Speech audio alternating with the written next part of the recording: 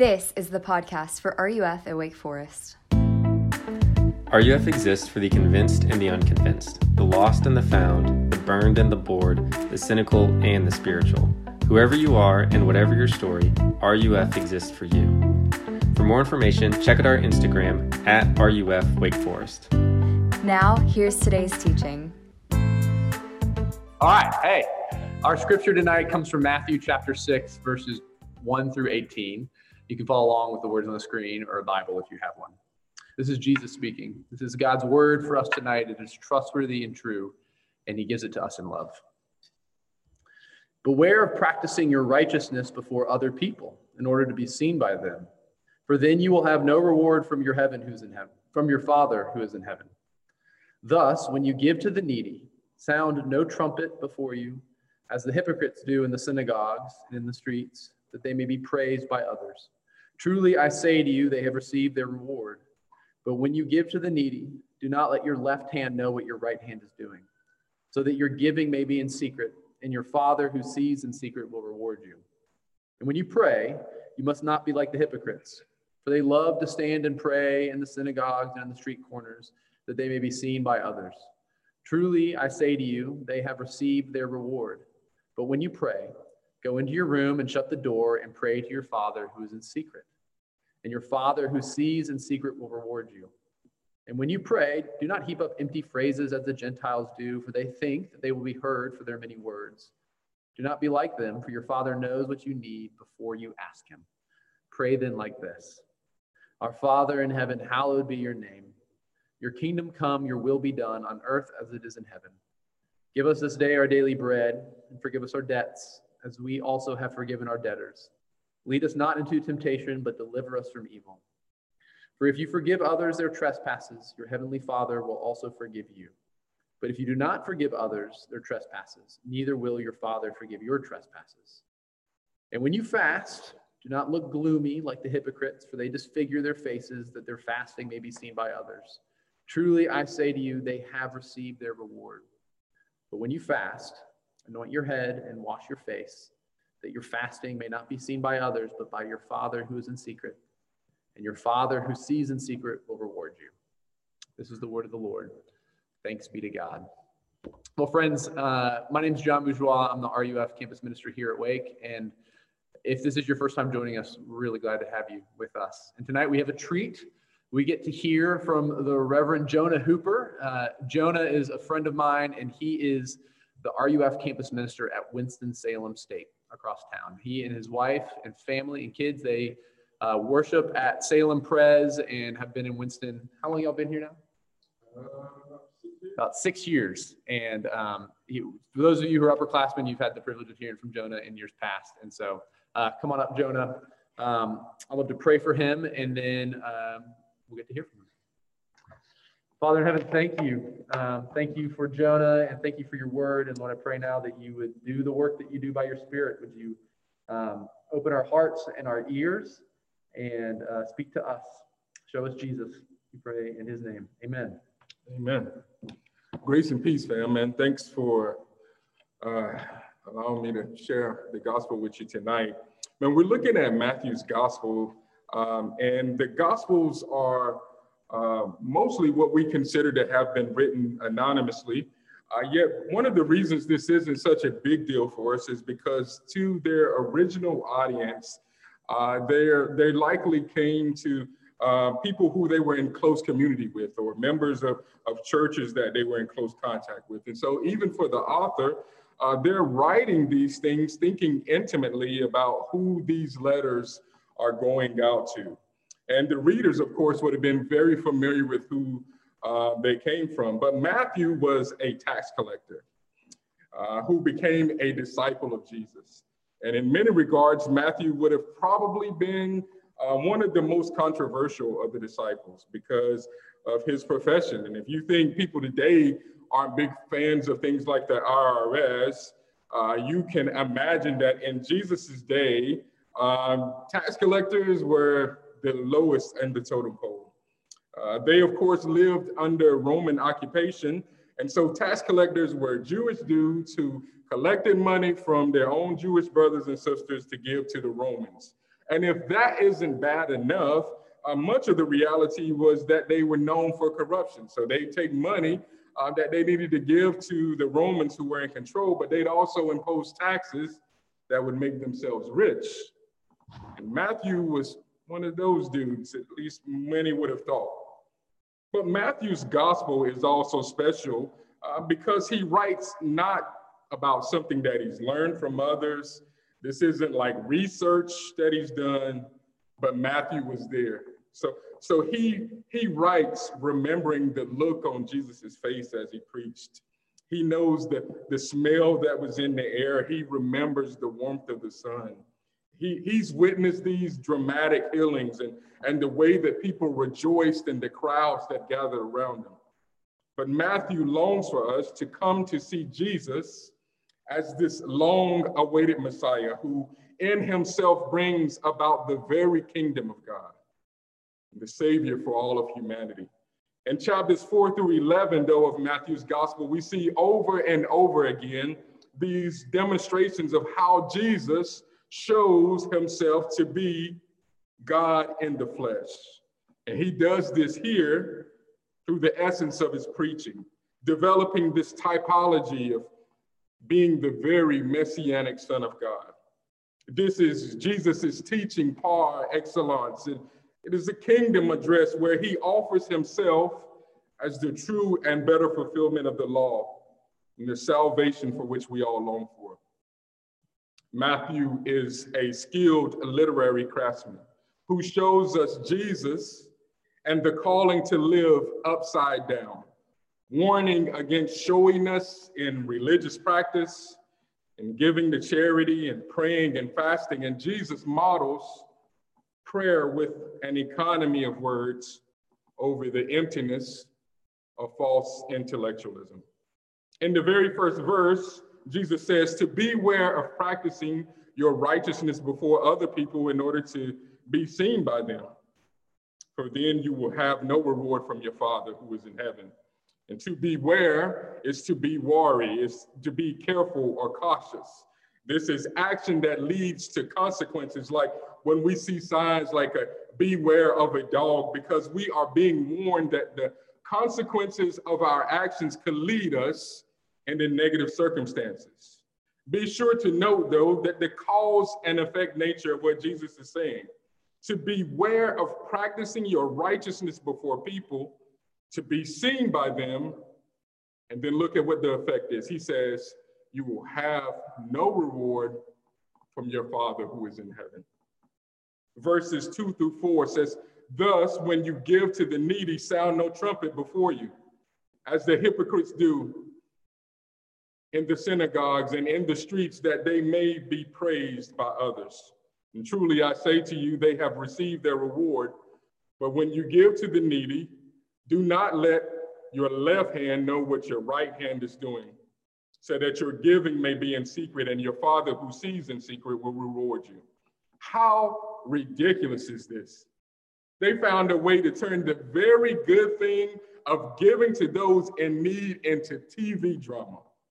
And Jesus calls them hypocrites. See, Jesus is pointing out that they are only pretending to be virtuous and morally good for the sake of being seen by others. Hypocrisy is the opposite of holiness. It's counterintuitive to all that we live as believers. In Romans 12 and 9, we're called to hate evil and to cling to what is good.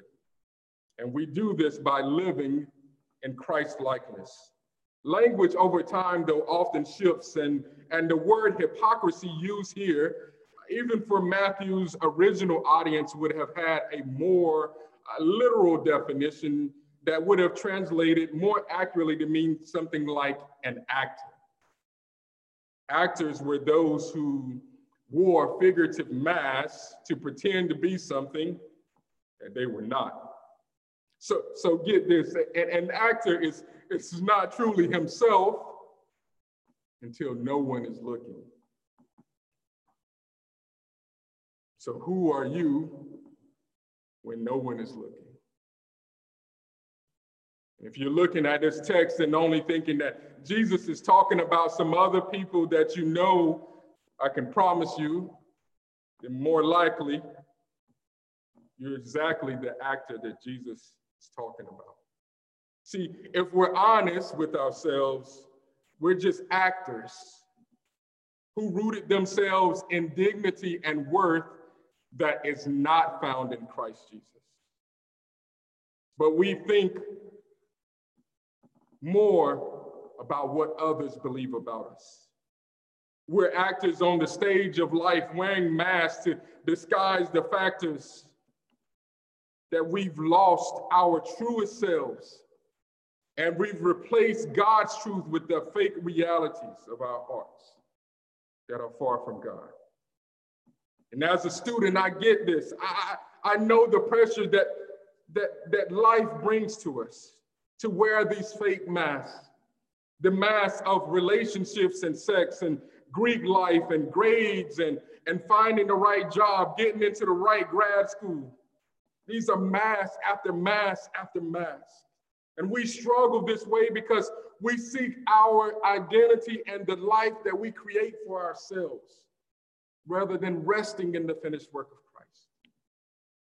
Jesus says, though, to those who live this way, oh, you will get the reward. To give so that one hand doesn't know what the other hand is doing on the other hand is a bit weird too, right? But this is the prime example of what it means to live in this upside down reality. It's simply to give in such incredible secrecy that no one else knows what is going on. And as students, don't think that we get off because we're talking about giving financially. No, let me tell you that what you have to give is often more priceless. See, many of you know parents in churches who are in desperately needing to have a quiet dinner alone. So you can give. Students in our schools need mentors and tutors and coaches, so you can give. Homeless shelters need volunteers, and there are elderly that need to be fed, so you can give. Or maybe it's simply the reality that there are other students on campus who need to hear the good news of Jesus, so you can give. See, when we give in this way, notice that Jesus says, though, that the Father sees it. And not only then does he see it, but he says that he will reward you. See, living upside down this way draws us away from the tragic irony of the praise of men that is vain and fleeting to be rewarded by the Father with an eternal reward. Look at what Jesus says about prayer in verses 5 and 6. He says, and when you pray, you must not be like the hypocrites, for they love to stand and pray in the synagogues and at the street corners, that they may be seen by others. And truly I say to you, you have received their reward. But when you pray, go into your room and shut the door and pray to your Father who is in secret. And your Father who sees in secret will reward you. Here we go again with the actors, right? See, like giving to the needy, prayer was a cornerstone of pious religious life. It was common for people to participate in public prayer often throughout the day, yet for many, not only were they acting and giving to others, but they were acting even in their prayer life. Jesus turns prayer upside down, calling us to pray often in complete secrecy. Yet not only does he tell us to do this, but he models this himself, often being so withdrawn in prayer that the disciples go looking for him. The God who hears these secret prayers, he again will reward. Jesus is not condemning public prayer, though. It's a great thing to pray with others. And what Jesus is condemning, rather, is this pretentious religious acts, just wanting to be seen by somebody else.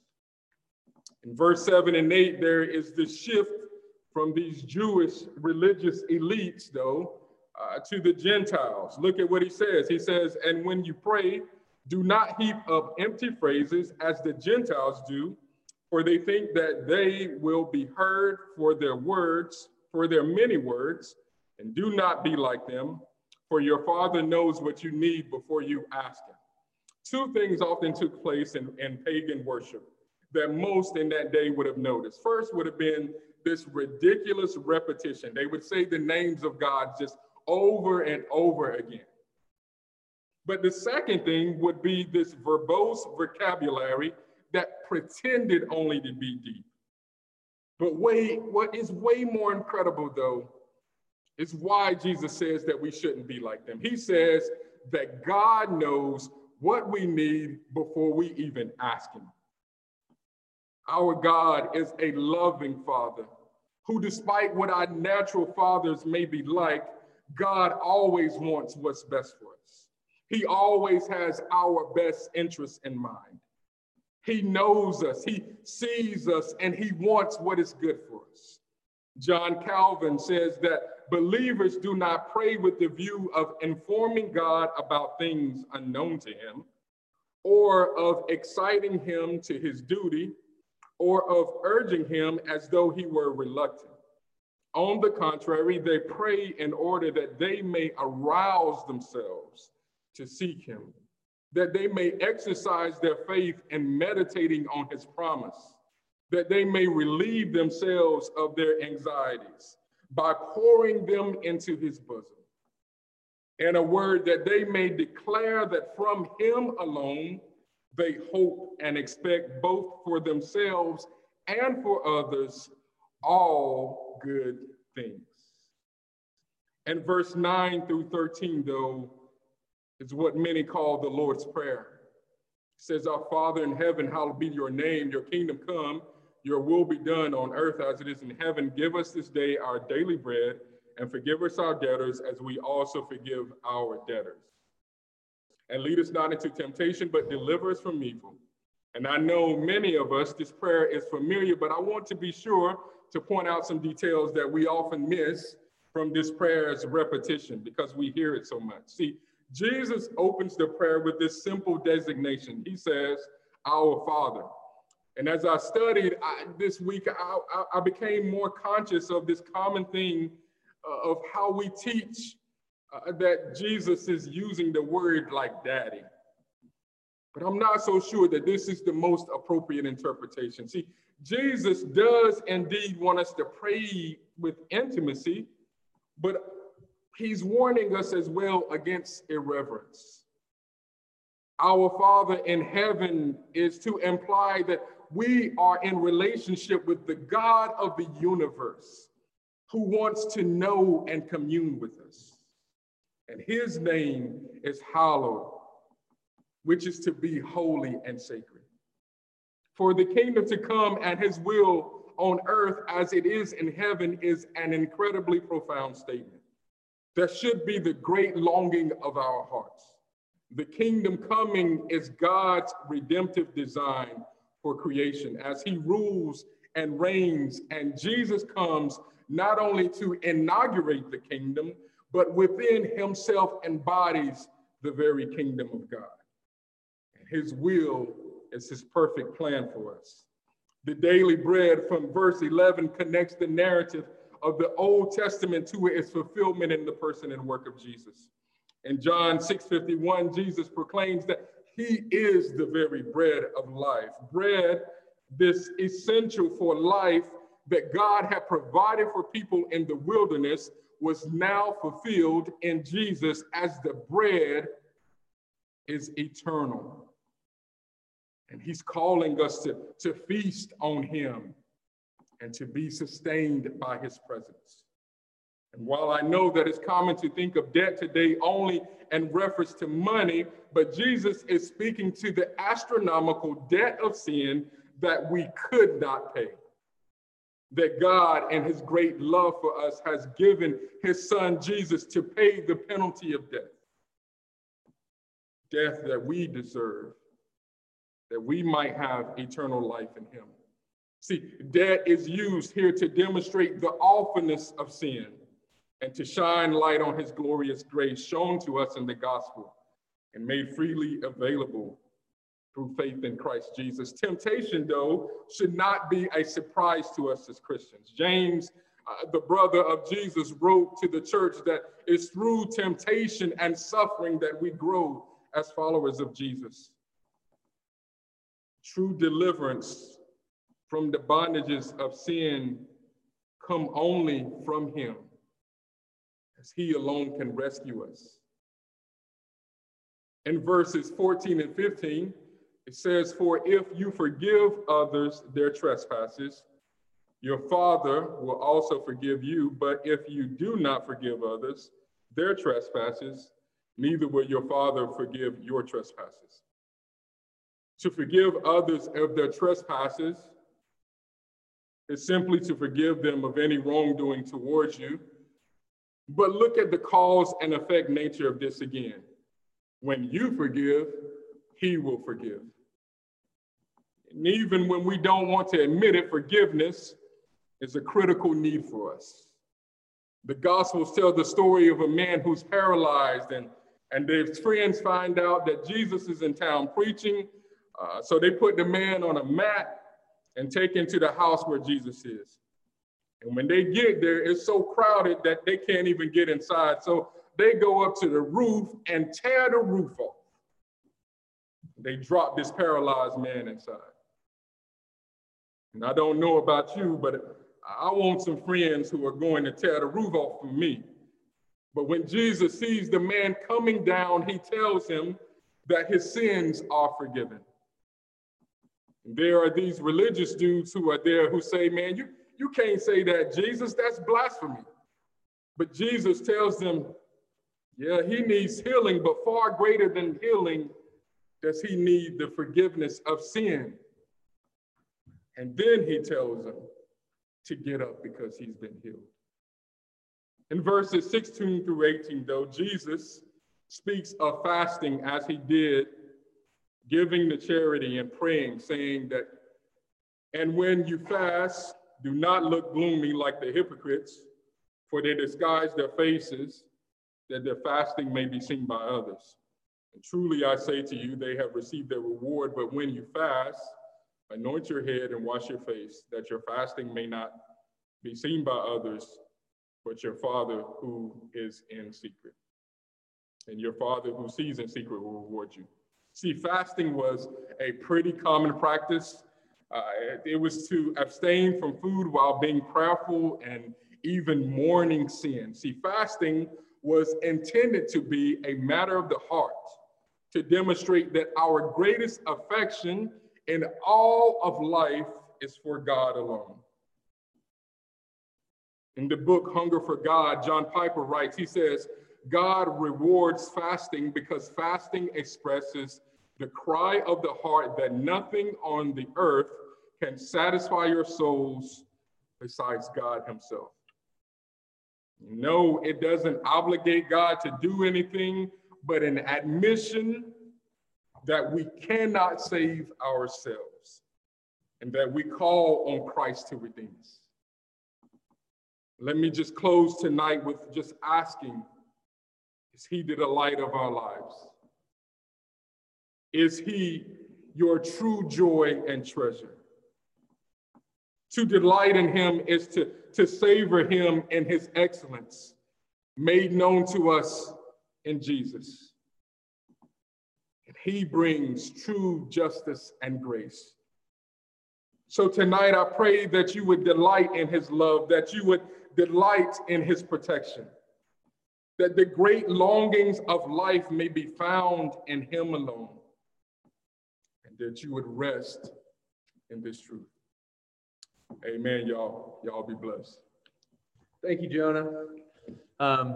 Friends, thanks for joining us tonight. May the love of God the Father and the grace of his Son, our Savior Jesus Christ, and the fellowship of the Holy Spirit go with you and be with you until that great day. Have a great week.